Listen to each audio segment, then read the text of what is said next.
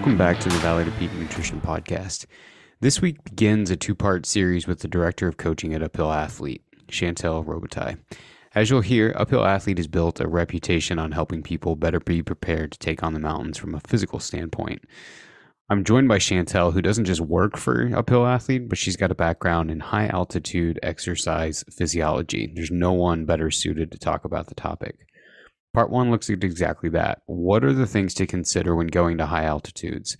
What are we not doing that we should be? What are shortcuts that we're trying to take that are a complete waste of our time? What if we live in an area that's basically at sea level and we have no time to adapt? Are there anything that we can do differently to prepare? We dive into that and so much more in the episode. Probably goes without saying, but all of the information that Chantel and I discuss are informational only, not to serve as medical advice. We talk about some very advanced techniques of training in part 1 and part 2 that could potentially push some folks into the upper limits of their capabilities, which could have negative implications if you've not built a base to support that. If it's something that you're interested in and you feel like it warrants it, you should definitely check with your doctor before attempting any of it. So with all of that red tape out of the way, let's dive into episode number 1 with Chantel from Uphill Athlete to learn more about what it means to perform at higher altitudes. I don't want to do you any injustice by leaving something out or including something I shouldn't, so I'd love to just start with an introduction of who you are, your background, your personal interest in how you got involved with, Uphill Athlete and really the endurance community, and then take it from there. Sure, I'd be happy to. Well, my name's Chantel Robitaille. I am the Director of Coaching at Uphill Athlete. And Uphill Athlete is a coaching company that works with predominantly mountain sports athletes. So we work with trail runners, mountaineers, climbers, trekkers, anyone really that wants to get out and challenge themselves in the mountains. And we don't work with, just professional athletes. We actually work more with athletes who are also professionals. So people that are challenging themselves out in the mountains, doing a variety of different things, but they also have lives. They are moms and dads, and they have businesses and they have jobs, and they're preparing for all different sorts of challenges in the mountains. So we work with a wide variety of people. We do one-on-one coaching. We have group coaching programs, and we also have programs that people can purchase and sort of follow on their own. So we have also a lot of free resources on our website and a free forum where people can get in touch with our coaches as well. So we try to provide lots of different options for people who are trying to learn a little bit more about the art and science behind training. So I'm curious, did you grow up interested in this, or did your parents take you into the mountains, or what really drew you towards that to want to pursue as a profession? That's a good question. I did not grow up in the mountains. I grew up in Northern Ontario in Canada.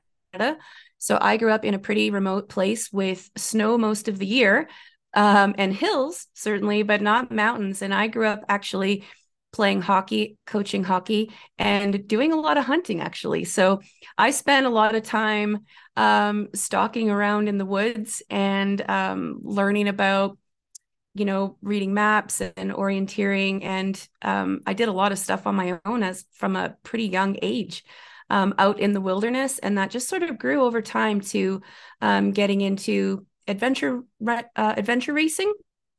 And I also then got into sort of trail running. I had an opportunity to live in Switzerland for about 10 years. And that's probably where I got more into trail running, mountaineering, and climbing. I had no idea you were into hunting. Yeah, as a kid, we kind of had to. It was expensive to get food when you live in such a remote place. And I learned a lot of ways to prepare a moose. It's a big animal. When you knock one down, you have to get creative. So I grew up hunting from a pretty young age. Yeah, and so I guess for context for people that are listening, you and I had met, cross paths or whatever, when I had reached out, and you had talked to a friend of ours, Anthony O'Berty, who's a friend of several people who listen to the podcast. And sort of, we both reviewed with you our experience with our death hike in Alaska last year and sort of talked about what our plans were for this upcoming year. And so you and I had went back and forth, and I have to say, I said this to you in an email, and I'll just say it publicly. you're great at communicating and very, very um, accommodating, right? And that draws people to want to be coached by someone like that. And so as a director of coaching, my understanding is that your responsibility is really to listen to the person that's wanting to get help and try to pair them with a coach at Uphill Athlete that you feel like either A, has experience in what they're trying to do, or B, would pair well with them, just on a personal level, or a combination of both. And so you had said, well, just schedule with me. And so naturally, whenever you find out who your coach is going to be, you do a little Google digging. And so I got on the Uphill Athlete website and Googled who you were, because of course I had no idea. Like, the way that I was exposed to Uphill Athlete initially was through the book that we talk about all the time on here, which is I always get the name mixed up, but the Training for the New Alpinism. Training for the New Alpinism.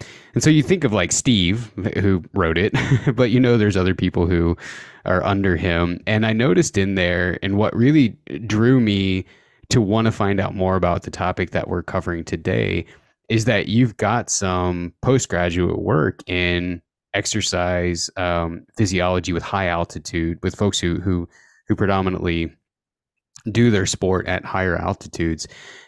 What initial, because there's so many things that you could get a postgraduate degree in. What drew you to something so specific as high altitude environments, especially knowing that you kind of grew up coaching and being really involved in hockey, versus maybe if the roles were reversed, where you grew up in Switzerland doing a lot of mountaineering? I guess that would make more sense. It's not to say that it's wrong, of course. I'm just curious what draws you to it, or what drew you to it. Well, when I moved to Switzerland, I had previously been pretty active in the adventure racing scene. And when I moved to Switzerland, I didn't have a team anymore. So I had to find something else to, some other place to put my energy. And I always loved to run. I had done some, marathon running, and always kind of, have been coaching something on the side, almost all of my life. And so I was sort of a running coach on the side of my professional job, which was not coaching.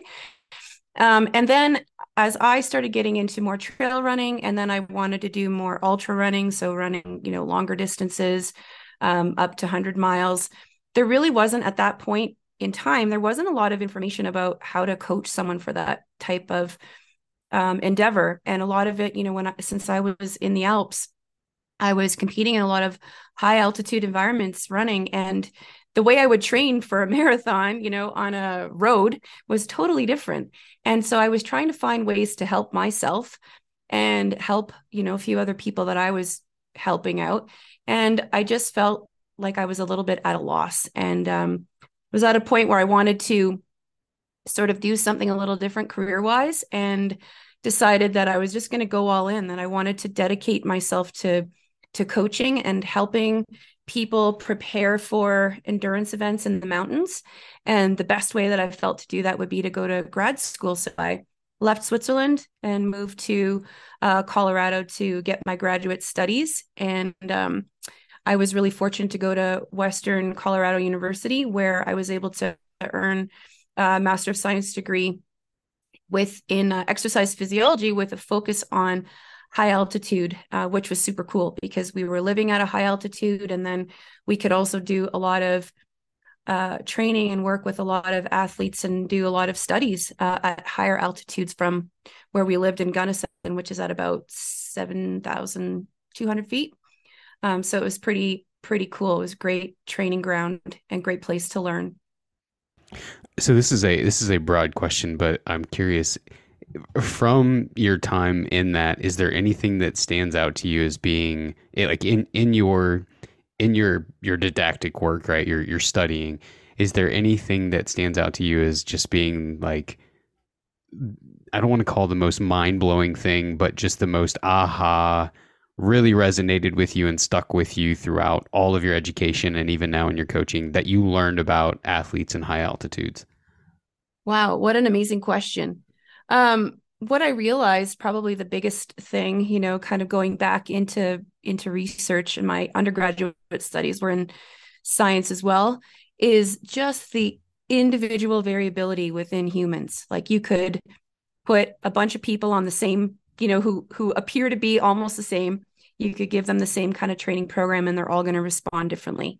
You could prepare people for going to altitude the same way and they're all going to respond differently. And it's probably much the same as your profession, where you could take some people that have some similar things about them, right? Same weights, ages, heights, etc. And you could put them on the same eating program or diet, and their bodies are going to respond differently.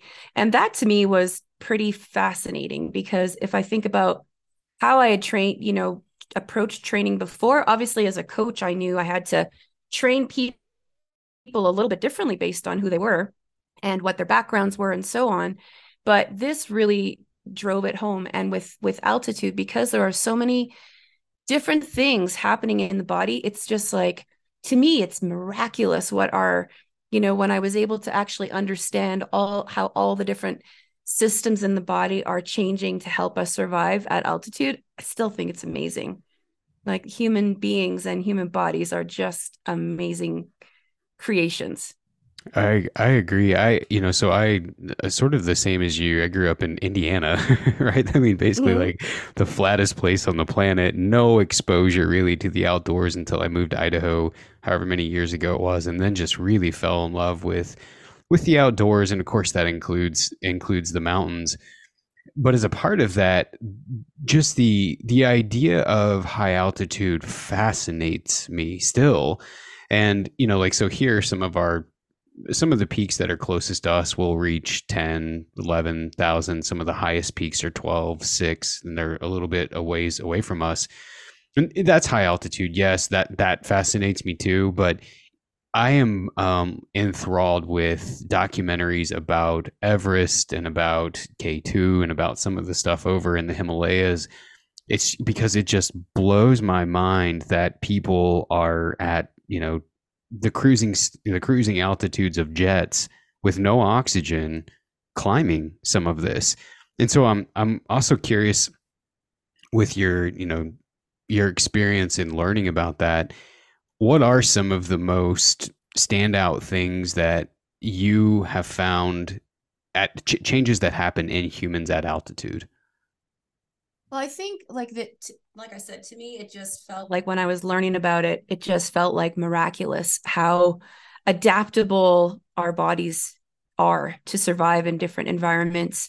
And also to see, like, for people like us that have not grown up in these, looking at people, for example, who have grown up in Nepal in much higher elevations, their bodies are different, because of how they've grown up. Their bodies are very well adapted to their environment. And how is it that people like us that come from much lower elevations with no exposure to that, how is it that our bodies can actually survive in these really extreme environments?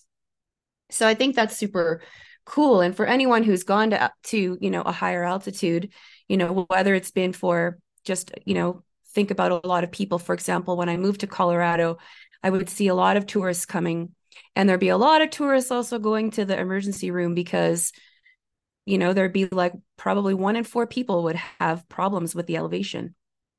And that's pretty high, right? What that you think about that, the amount of people that are going to have trouble, and understanding like the body is well prepared to help you survive at altitude, but there are a lot of actual underlying conditions that will hinder that process and will put someone into trouble. And so I remember being like younger and not really understanding a lot about altitude, and always hearing like, oh, well, the air is thinner and there's less oxygen. And so I think one of the thing that I think a lot of people are surprised about when I share this with them is that no matter what elevation we are at, there's actually the same percentage of oxygen all the time. It's always 21%. And what's different is that we have a difference in the air pressure that's around us. So that means the density of oxygen changes. So the percent of oxygen around us is always the same, but the amount of oxygen particles in the air that we're breathing in is going to be less. And so when your body gets the signal that this is happening and that you're breathing in less oxygen with each breath, then there are some changes that your body starts to make, because this is a stress. It's a hypoxic stress. So some of the things people will initially notice, they'll maybe notice that their heart rate is a little bit higher, their breathing is a little bit faster. And you might also notice that suddenly you're going to the bathroom a lot, you're peeing a lot. And these are all really normal changes. If for anyone who's ever maybe for the first time going to altitude, maybe they've gone somewhere for a ski trip and they might notice that they're not sleeping very well because they are not breathing very well at night, or they are constantly waking up kind of gasping for air, like suddenly develop sleep apnea. And all these things that can be kind of scary, but they're all normal responses to altitude. And it means that your body's getting the signal that it needs to get to make some changes, to help you survive. And I think that's kind of the cool thing to think about. That fascinates me, and I've got so many questions based off that. So, I guess my first question is just speaking directly to one of the things you just mentioned. If you so prime example, someone had reached out to me about high altitude environments and nutrition approaches, or even training approaches, to try to reduce, to try to be less symptomatic when they showed up. So, in other words, they wanted to experience less of these symptoms, and the curiosity was always, is there anything that I can do? So, a question that I've got for you, and one of the things that he had noticed, and you just mentioned it, is you'll be sleeping in a tent. And let's call it at a moderate elevation of 10,000 feet. Although this person might live at sea level or slightly above sea level. Mm-hmm. You wake up in the middle of the night, just gasping for air. Is that a result of your respiratory rate being off and all of a sudden trying to compensate because there's not enough oxygen? Yeah, and it's a signal that actually your brain is getting, and it's waking you up. And it's like your body has sort of forgotten how to breathe, and then there's kind of a panic response, and then your brain's going to wake you up to get you to breathe again. The interesting thing about the sleep apnea, and this might be something interesting as you're talking with clients coming to you for advice, is that men are most likely to experience this, where most women won't. Um, but many men will. And it doesn't even have to be a high elevation. There's, a lot of times people are going to experience this even around 6,000 meters, or 6,000 feet rather. So like think about, sort of Denver's elevation, or Jackson, Wyoming's elevation. They could still potentially experience that. So that's still, obviously it's a big difference from sea level. But what's interesting to think about is that you will start to feel a difference there will be a difference in your maximum aerobic capacity, even at 3,200 feet. You'll have 5% less of your maximum aerobic capacity. And when you get up to, let's say, 15,000 feet, that goes down, you're going to lose 30 to 35% of your maximum aerobic capacity. So think about it. You're working at like 65 to 70% of your typical capacity at sea level, which is pretty significant, right? Wait, makes a big difference. And if you go, yeah, sure. And if you go even higher, you think about like 16,000 feet, your body is going to have a 20% increase in the demand in your cardiac output just to breathe and circulate your blood. So what does that do to your muscles, and the ability to move around? You're not just going to, sit up there for the whole time. Like obviously you're going to have to spend a little bit of time sitting around and waiting, but it makes sense that you're going to struggle a little bit. And with the sleeping, because the difference between your typical rate of oxygen intake and carbon dioxide exhalation changes, that is what leads to that sort of transient bit of sleep apnea that you might experience. Fascinating. So is there and I'm sure that like you had mentioned this in our first email together, and you hit the nail on the head, and I laughed to myself when you'd said it, the ever present but always dreaded answer of it depends. I'm sure that that's going to be here when I ask this to some degree. Is there a time that this takes to develop. So, for example, let's say that a family is driving over a mountain pass headed to the Tetons from Idaho. A little bit of a different elevation, not a ton, but you go over a pass and it climbs quite a bit. Obviously, in that 5 minutes, it's not going to develop. Would it develop on average? Would it take a day, 2 days, a week? Is there a set amount of time where someone could expect some of these symptoms to start showing up once they are at an altitude that maybe their body's not accustomed to? Yeah, that's an awesome question. And there are some, what I can give you is sort of like typical expectations. So the typically, the immediate change that people are going to notice is that their breathing rate's going to increase and the heart rate's going to increase. And that's pretty immediate. You've probably noticed that yourself, even if you're hiking, you might feel like, okay, my pace is slowing down, but I'm still breathing pretty hard, or heart rate is beating pretty fast. And that's pretty normal because your body is getting a signal that there's less less availability of oxygen. So how do you get more oxygen? You breathe faster, you breathe harder, and you get more in. When you do that, your heart rate obviously is going to increase. And then as that, your body gets that happening, then that signals other stuff to happen. So within, those are the immediate changes. And then within a couple of days, you will also, you might notice that you're peeing a lot. And that's happening for a couple reasons. One main reason is that your body is kind of dumping plasma to increase the density of your red blood cells. And so that's going to give you better oxygen carrying capacity, right? It's going to have more oxygen in your blood. So that'll start happening within a couple of days. And that's also going to help protect your brain, right? We need some blood and some oxygen going to that brain to keep us alive. However, in those first couple of days before those changes start to happen, you might feel a little bit woozy, you might get a little bit of a headache, you might feel a little bit slow or, silly, and that's totally normal until those, other changes sort of start happening. And that's why it's really important that we pay attention to hydration, because we're losing a lot of fluids in the body. And then around day 10, we have another cool thing that happens. And this is where we start feeling better around this point and feel a little bit more quote unquote normal, is that as these changes are happening and your kidneys get a signal to start producing EPO, erythropoietin. And that might ring a bell if anyone has, read stories about blood doping and Lance Armstrong.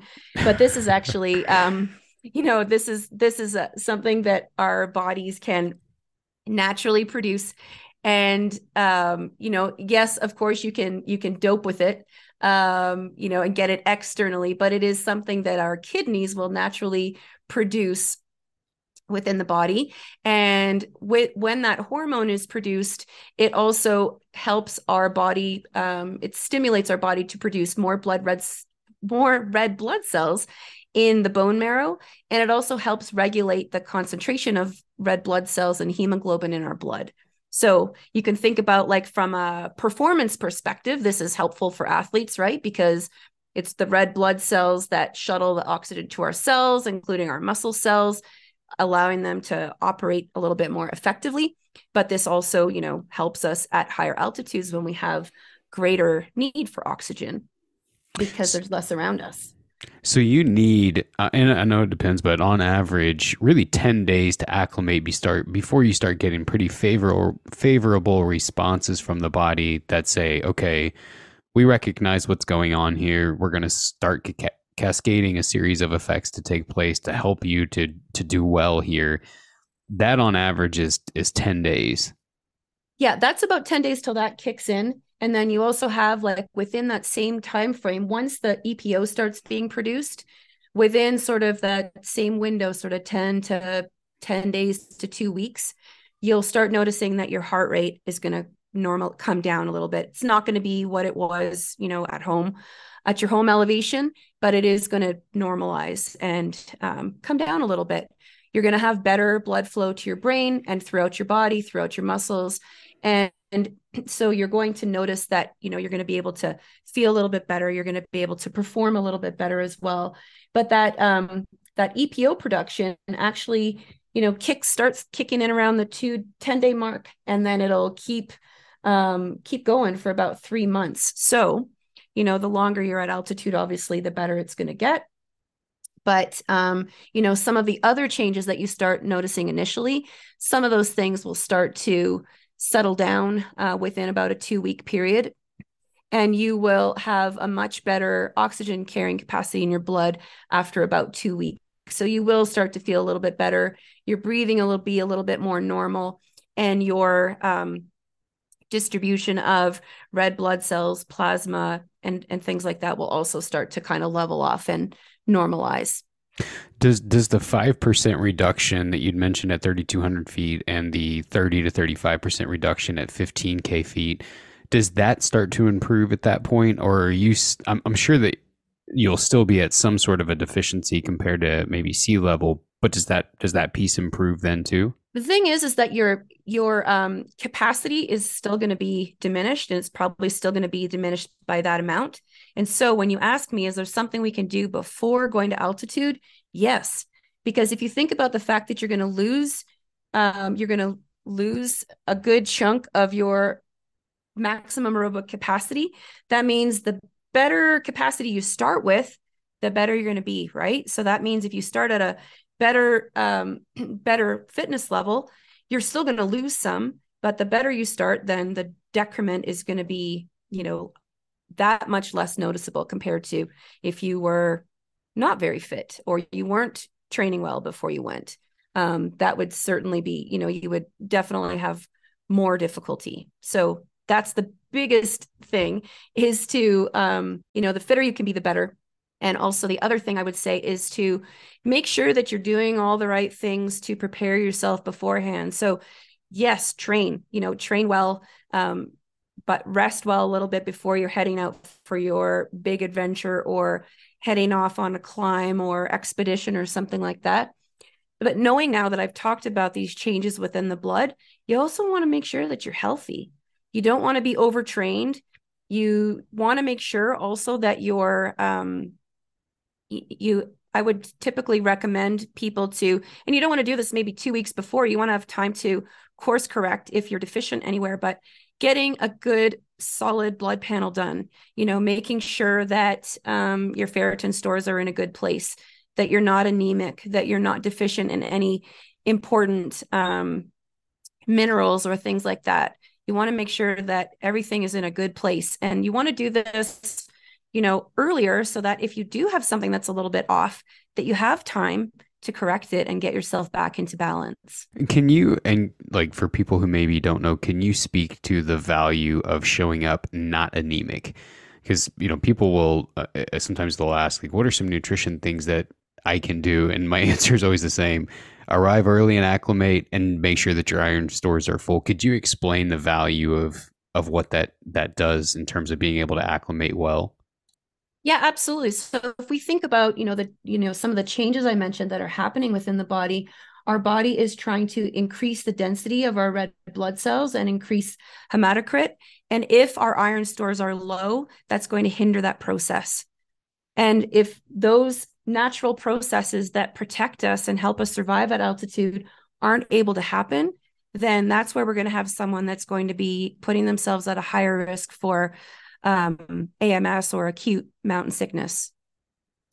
And this is backtracking a little bit, but so let's say that you go through the process of 10 to 14 days, you do all of that. Let's even say that you're doing some sort of a summer long study or work group or whatever, and you find yourself in those mountains for that magical 3-month period where you're just continuing to adapt and continuing to adapt. Then you go home. How long do those effects stay with you before they diminish entirely? Or do they ever? Will a person that's acclimated at really high altitudes at some point, and they go to revisit that same altitude years later, will they acclimate better than maybe someone who's never been to that altitude before? Yeah, that's an awesome question, and definitely one that I will say I get a lot. And it really depends on the person. For some people, they find that the more exposures they have to altitude, the easier it gets. So for some people, their bodies are able to, it's like they've each time they go, they feel like it takes them less time to acclimate. So some people are lucky that way. For some people, there's no pattern. You could have some people that maybe have gone to higher elevations and they've never had a problem. And then all of a sudden they go this one particular time and have a really bad issue. For instance, I had an athlete that I worked with for several years, and he was a trail runner and did a lot of higher altitude races in the mountains, never had any problems. And one year he went to run Leadville and he got up to Hope Pass. So he's around, 10,000 feet, started feeling pretty badly and ended up blacking out and having to be, taken off the mountain by helicopter. And he hadn't done anything different than he normally would. He was taking good care of himself, eating and drinking well, wasn't dehydrated or anything like that. So there was no rhyme or reason. And so this is why, for one thing that I recommend to people is that you never really know how you're going to do.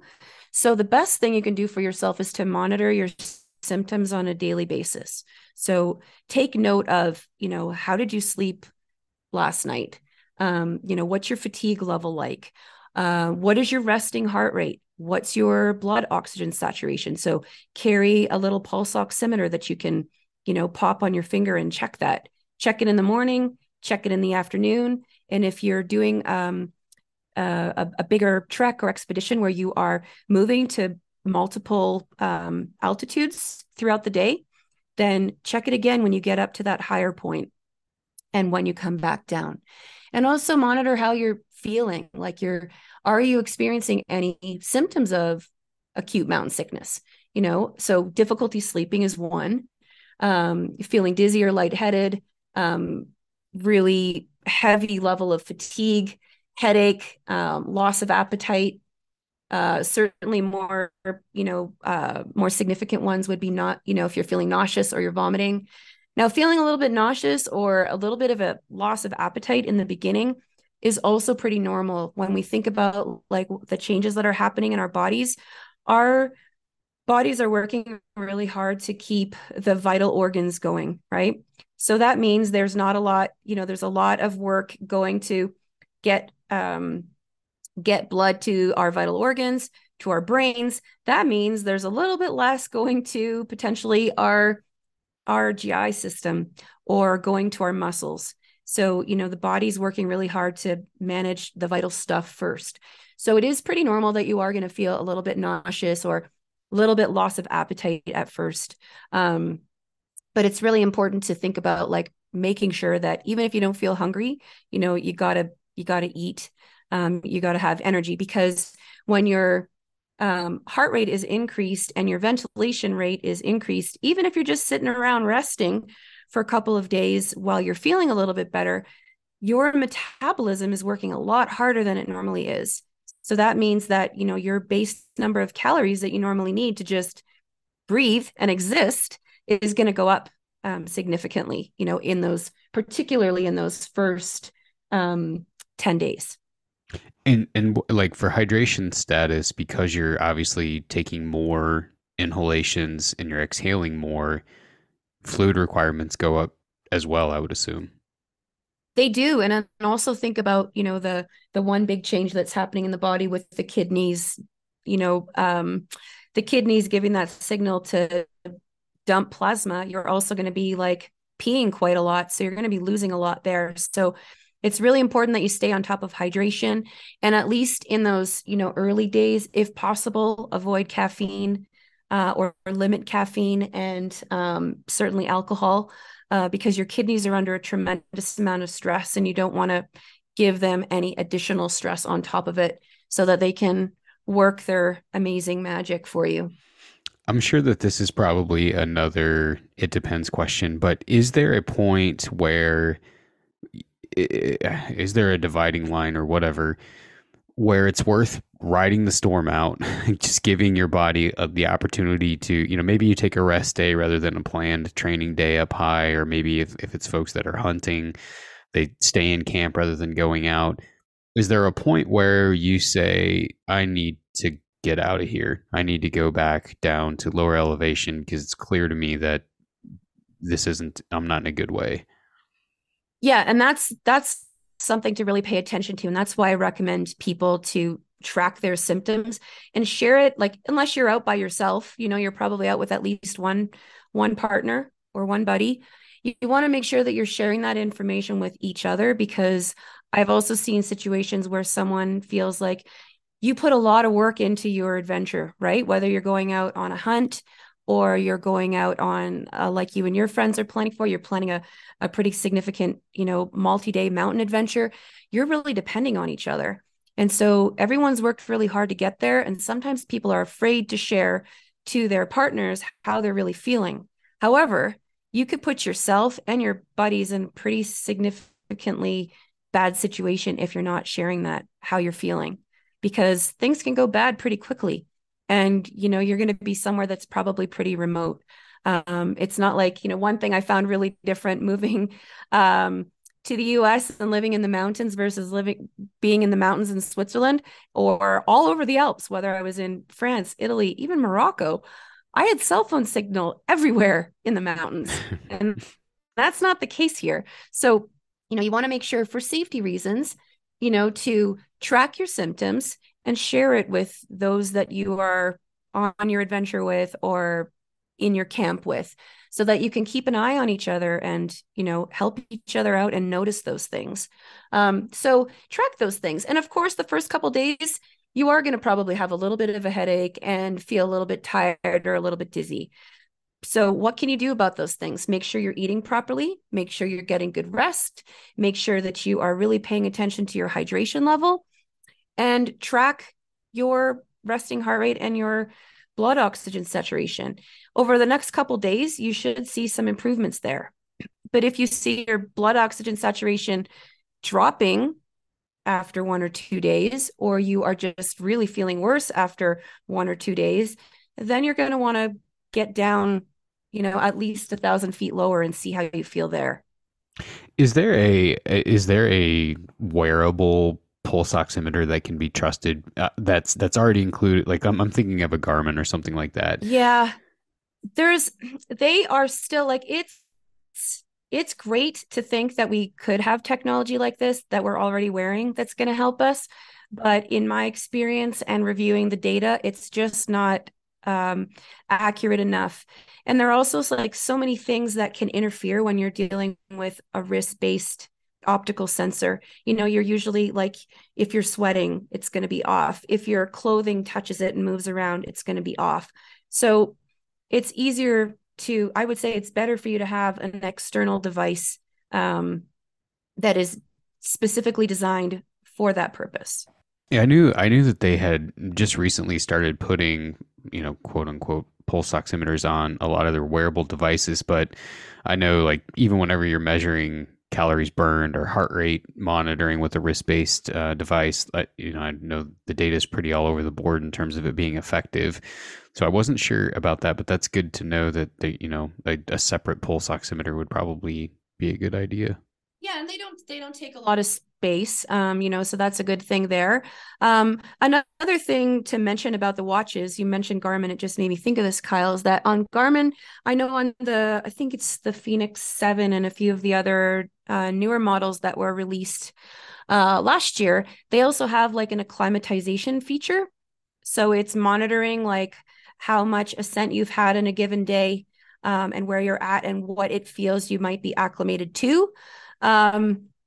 Again, it's there. It's information. You could look at it, but I don't think that it's not something that I would base decisions on. I think it's really better to think about, it's good information and it's interesting to see how it correlates with how you're feeling.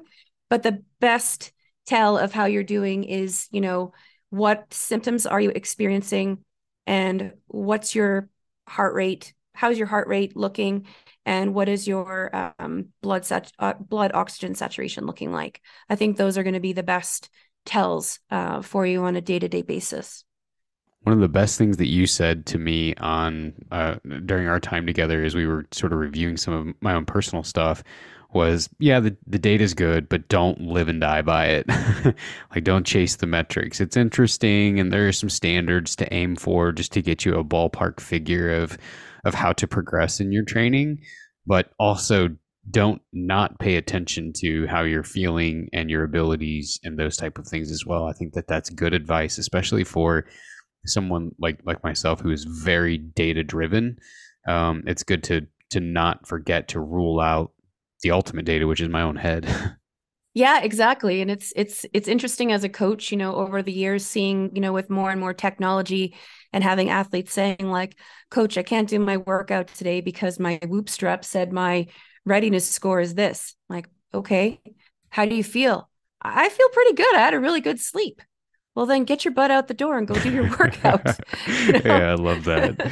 I love that. Like the Garmin again. Not we don't get anything from Garmin at all, but they've got that feature about the training load, and someone, I forget, I don't remember if it was an article I was reading or what, but someone made the point of exactly what you're saying. Paying attention to the training load is possibly leaving performance gains on the table for you. If it's saying stay home and rest, yet physiologically you feel fine, you could go out. I Yeah. mean, that is how performance is built. It's very small progressive increases done over time that really reap a reward at the end of that. So I think that's good advice. If we switch gears here a little bit, Yep. pharmacology, like pill medication based remedies for altitude, like the biggest one that most people are familiar with and always talking about is Diamox. Is that effective? Are there other things that are therapeutic that could help at altitude? Is there anything like that that would be a good idea to throw in your day pack, throw in your bag if you're going to be traveling somewhere to take if you were to experience that? Yeah, this has kind of become an interesting thing over the last couple of years where Diamox and dexamethasone used to be, things that might be prescribed in case you needed them. And then it started to be over the last couple of years that like we started seeing practitioners or even some guide companies like telling their clients, like, you're going to use Diamox, you're going to take it for 2 weeks beforehand, and you're going to use it every day on the climb.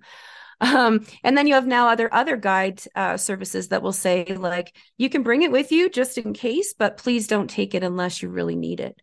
So if we first of all think about those two drugs, those are the two most common ones we hear about in this sort of circle, and they're both very different medications. So we think about Diamox, it is a pretty big diuretic, and what it actually does is change the um the pH level in your blood. And so that it can do, I'm not going to go into the whole pharmaceutical breakdown of it all, but because it is a strong diuretic, it can help with certain symptoms, but also because it is a strong diuretic, it can put you into a bad position as well. So I say to most people, unless you have a reason for taking it, of course, I'm not a doctor. So let's put that out there first. Always above all, a scope of practice. Talk to your doctor about it and think about why you think you might need it. For someone who maybe has had some challenges acclimating, then maybe it's something that they and their physician feel is going to be helpful. So let's say someone has like severe sleep apnea and it doesn't go away after a couple of days, then that's going to impede their acclimation. And maybe for someone like that, it's going to be helpful. If it's someone who is not acclimating because they have some other kind of health condition, then you want to think about how safe is it for them to go to altitude with that health condition? Are you masking something more serious that could happen? And that's where I get a little bit worried for some folks that maybe aren't thinking about the big picture. So, talk to a doctor about it. But for some people, it can be helpful to take as sort of a prophylactic to help them. But if you have not had difficulty at altitude before, let your body go through the process, because it's going to be better for you to let your body naturally do what it needs to do on its own schedule. The other thing with taking Diamox, some people experience some changes in their thinking patterns. So they may suddenly have a little more confidence about something than they should. And that puts them in a bad situation. They may, because of that confidence, become argumentative with some of their partners, and they aren't aware of that. So that could, again, something that could put them or their team at risk. And it also can create this like weird tingling in the face, hands, and feet. And if you're climbing, or you are, let's say you're a hunter and you need that dexterity, that's also maybe not going to be the best thing. So it can be helpful for certain people. It can be helpful to have as a just in case, in your pack, but understand how it works, what it does, and get some good advice on how and when to use it. But typically it's used, more in the, either to help someone acclimate or to relieve more of the acute mountain sickness sort of symptoms. Interesting. I didn't know that about basically taking the pill version of liquid courage. Yeah. And I could imagine guides in particular thinking, do not start taking that stuff because the last thing that I need is you to argue with me, doing something that's Yeah. potentially risky. Yeah, exactly. Exactly. So yeah, they just maybe put themselves in a little bit more danger than if they hadn't taken it. So, again, for some people it can be really helpful if they have a reason for taking it.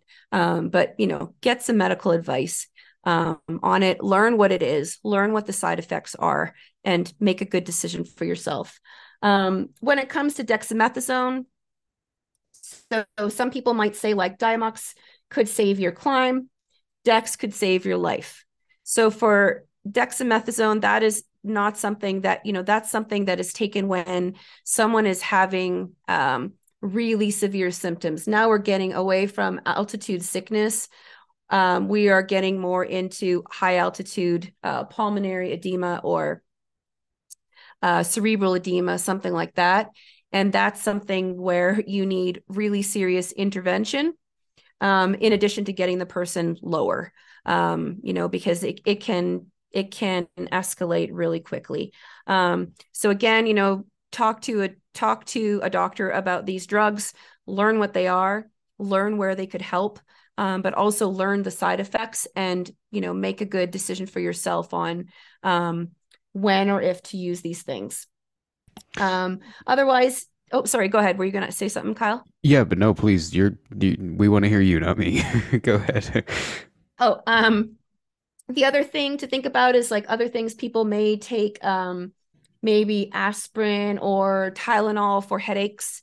I would also, again, sort of use those cautiously because you don't necessarily want to blunt the symptoms of your body telling you something. So, yes, you are going to have a little bit of a headache the first couple of days, but that should dissipate. And if it doesn't, if that is existing with other symptoms like dizziness, fatigue, etc., for several days, then that's going to tell you that you're going to need to get lower and get safe. And if you are masking that symptom with aspirin or something like that, then you are potentially going to put yourself into a bad situation and get, be more at risk for something more serious or more severe. The other thing to think about is your kidneys and are already under strain, being at a higher altitude, doing all the cool things that they're doing to keep you alive. Taking those types of drug put an additional stress potentially on the kidneys, and we want to try and avoid that if we can. Yeah, I think it's a good point about the even seemingly harmless stuff like ibuprofen. There's interesting research out there that shows even like certain doses, higher doses of ibuprofen could blunt the response of recovery for the muscle because it reduces inflammation and the inflammatory response, like you had said. I think you worded it so well, saying all of these responses above altitude are good. They trigger a response that helps you survive and stay up there. And even like inflammation in the muscle in today's world, everybody's like, oh, I don't want inflammation. I don't want inflammation. It's like, well, you do if you want some recovery. So Yeah. I think that that's a good point that even these seemingly harmless ones Not that they would be harmful, but could be blunting something, some sort of an effect that you want. There's a number of over the counter supplements, a couple made by outdoor specific supplement companies that say, hey, take this, this will combat all that you need from the ill effects of being at altitude. And so when you dive in there and you look at the ingredient list of the products, they'll include stuff like ginkgo extract under the idea that it increases blood flow. Any truth to that in your research, that there's an over-the-counter supplement, something along those lines, that is going to have enough of a therapeutic effect to where it changes the game for you and allows you to really surpass the acclimating functions in the body that take place to get you acclimated? Yeah, that's a great question. And there's all kinds of supplements out there to help this or that thing. There is actually some scientific evidence for a few products. So, for example, if we think about things that are going to help our body adapt better. So in the case of ginkgo, taken in a therapeutic dose, there is scientific evidence to show that it can improve oxygen saturation in blood, which is a good thing. However, everyone is a little different. So what is going to be the correct therapeutic dose for that person? So that's where someone might have to do some experimentation, speak to a professional like yourself, Kyle, that is, actively working with these types of things to see if that might be worthwhile. A couple of other things that show some promise might be beetroot juice. There's a lot of stuff, beetroot juice, beetroot powder. And then another one is cordyceps mushrooms. So both of these, there's scientific evidence showing that these are natural vasodilators. So that's going to improve blood flow. However, I think about, some of the studies that I've seen with that I actually worked on in grad school. I did a few studies with beetroot juice for some ski mountaineers, and I also did it for some on another project with mountain bikers. And in both of those studies, and they both had a pretty high number of participants, 1/3 of the people found an improvement.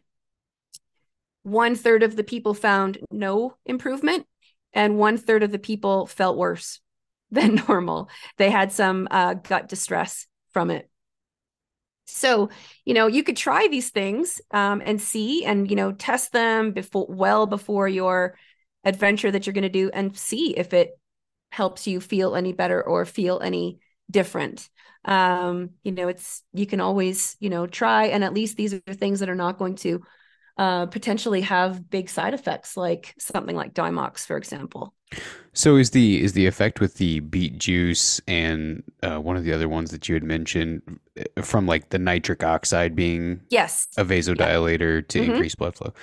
It sounds like everything in nutrition and everything in a lot of these types of studies.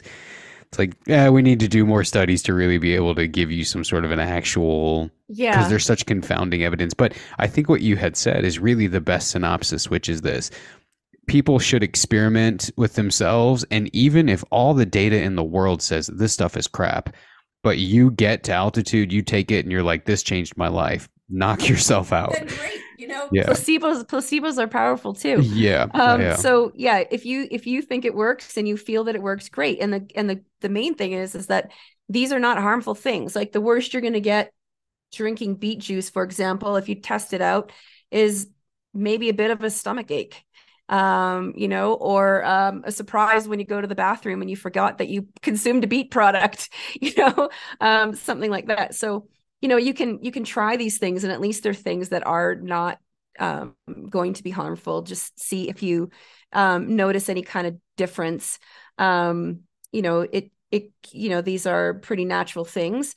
I think, like, otherwise, we have to think about when we're going to higher altitude with all of these things that are happening in our bodies, our immune systems are going to be depressed, right? So it's going to be really important, coming back again to how do you prepare, making sure that you are fit and you are healthy, that you are eating really good quality food before you go off on your adventure, because you may not have access to certain things when you're out there, right? So You're going to have to really plan what you're going to eat, how you're going to eat, how much you're going to eat, how you're going to stay hydrated, what you're going to use. And then also if it's a longer sort of expeditionary style adventure, you can get away with a lot of stuff in a short time. If it's 1 or 2 days, you can get away with a few stupid choices, right? But if it's 2 weeks or longer, then those stupid choices accumulate pretty quickly. So then you're going to have to really think about being really conscious of what you're eating and how much you're eating. And you think about, as I mentioned, at higher altitudes, we can experience a drop in our appetites and increased GI distress. So we want to think about eating really simple things, things that are simpler to digest. So, carbohydrates are definitely your friend for a couple of reasons. One, they're easier for your body to break down at higher altitudes. And also when the carbohydrates are broken down for fuel, they actually release an oxygen molecule compared to fat or protein. So, it's a little bit of a help there. So for people who might be on high protein diets, or I don't know, a carnivore diet or something like that, and you're going to go on a multi-day expedition, you're not going to be able to survive that way. So you're going to have to change the way you eat. You want to make sure that you don't want to make that change happen your first day on the mountain, or you're going to have a bad time, because your body's not going to be used to eating that way. So you want to think about what's going to be available to you and how are you going to be eating, and making sure that your body's used to taking in those things, especially if it's going to be like some kind of a sports food or an electrolyte drink or some kind of recovery powder, or I don't know, a mountain house meal or something like that. You're going to want to make sure that your body is okay with taking that stuff in before you go on the mountain and, learn that your body is going to reject it. Is there anything else that you want to throw in here on top of all the excellent information that you've already mentioned? Maybe also just thinking a little bit about, in terms of altitude, one of the things you had mentioned to me, are there other things we can do to help acclimate? And I might be sending your listeners down a rabbit hole now, and I apologize to you all in advance. But a lot of people ask about like altitude tents. Is an altitude tent worth it? Does it help, etc.?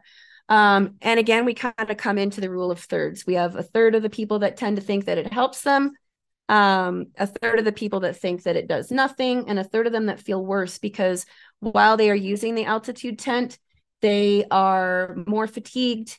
It affects their training, and their performance before going to altitude actually gets worse. So, Interesting. It's is it worth it?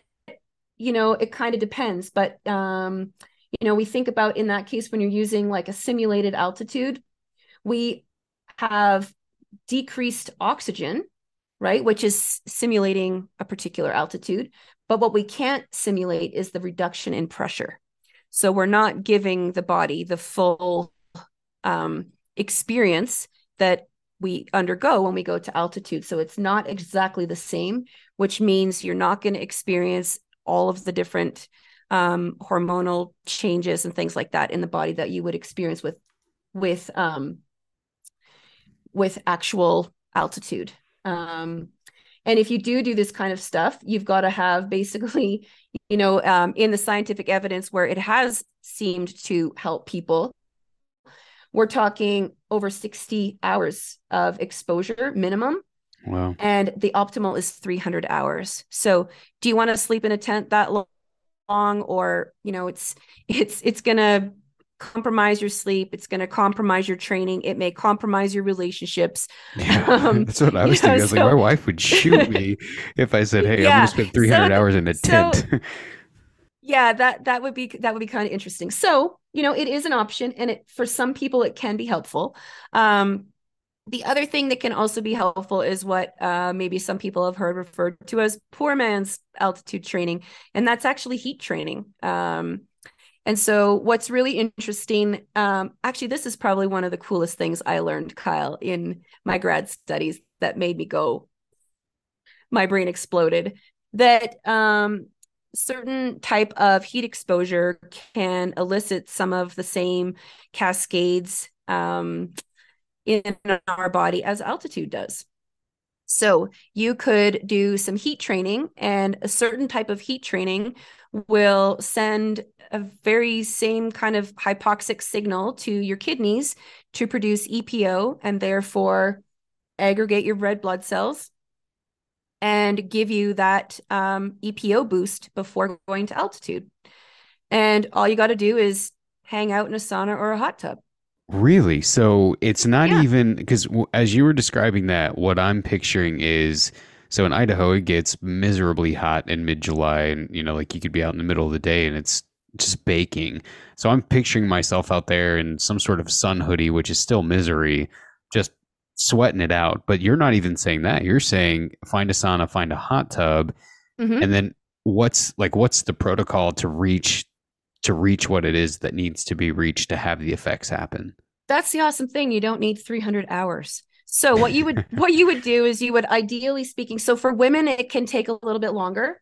Men and women will respond a little bit differently to this, but for men it's typically going to be about 7 days of exposure. So what you would do is you would go and do you want to be sort of, we would call this like a passive sauna protocol. And through the combination of the heat and the dehydration, that is going to send a hypoxic signal to your kidneys.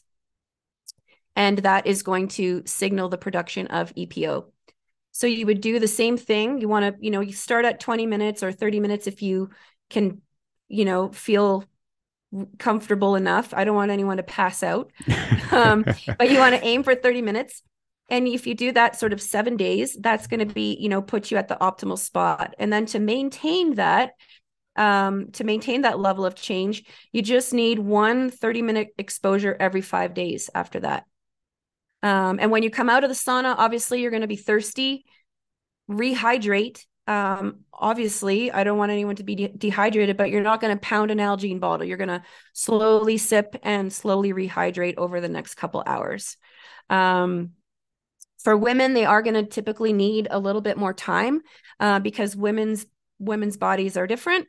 So women's body temperatures tend to run a little bit higher anyway, and particularly at the luteal phase of the menstrual cycle. So that has to be taken into consideration. So women are typically going to need a little bit more time. And if women are in that luteal phase of their menstrual cycle, they might actually have to do it a little bit differently. So they might have to go into the sauna first for 10 or 15 minutes, come out, breathe normally, feel good, then pop back in for 30 minutes.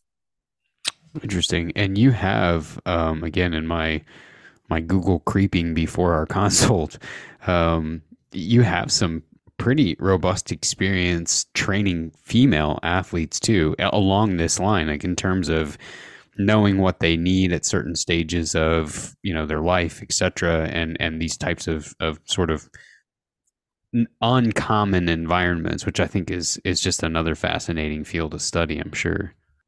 Yeah, it's I don't know. I think like humans are amazing. And the Yeah. things humans do are amazing. And so for me, it's pretty fascinating to look at all of these different variables that exist with, different people, different types of challenges, different type of stuff that they're going to do and how bodies respond differently. When it comes to one of the things I alluded to is that for the sleep apnea, for example, that's more likely to be experienced in men than in women.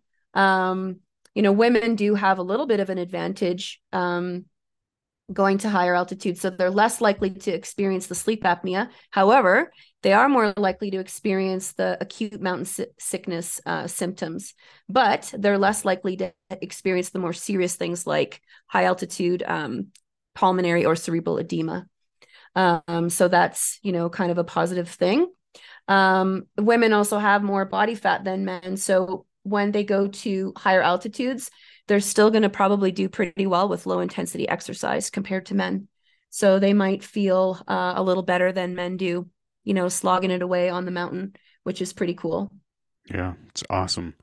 Fascinating stuff, Chantel, and I appreciate it. One of the things that, again, I loved about just your our interaction during, my consult with you, as well as our emails back and forth, and what you'd said, like I loved your mantra, which is you said that your first instinct is to always say yes and then figure it out. And Yep. I love that and feel like it's such a good mantra because I mean, and I am the king of guilt when it comes to this. I can get so lost in my own head and trying to data things to death. Whereas like sometimes the best approach is just commit and then go figure it out as things, as things unfold. And I think that mantra is an awesome way to tackle stuff when it comes to the mountains. Anything you want to leave with us, keeping in mind that, and this is for anybody that's listening, you have graciously agreed to come back and talk to us again. We're going to cover, which I appreciate because this has been amazing, and I know that everyone's going to really love it. Second part's going to be all about, zone 2 training, different zone trainings, base versus specific training, strength and endurance, etc. Is there anything that you want to leave as a final bit of information for folks on this one? Yeah, I would say like just this is definitely one area where you don't want to look for, it's natural for us as human beings, right? In this day and age, hustle culture, looking for a quick fix. This is an area where you don't want to be looking for a quick fix. This goes probably to altitude, exposure or altitude performance, as well as your regular training. Like it's the unsexy basics are important. And there's, this is sort of one area where you don't want to try and rush. Like your body is really well designed, and give it the support that it needs to adapt. Because a lot of times people are looking for like, well, what can I take? What can I take, or how can I make this faster, rather than getting proper rest, eating healthy, balanced meals, making sure that they're healthy beforehand, doing the training before going.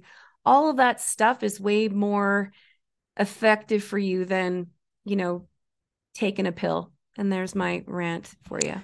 Oh, I love it. And if anyone listens to this, they're used to it. I'm always like the mantra is master the basics and do them with relentless consistency. There just is no shortcut. And I would agree with you 100%. And I truly can't thank you enough for spending time and, sharing the knowledge that you've got. And I know that it's going to be immensely helpful for folks. And thank you. And I look forward to the second part.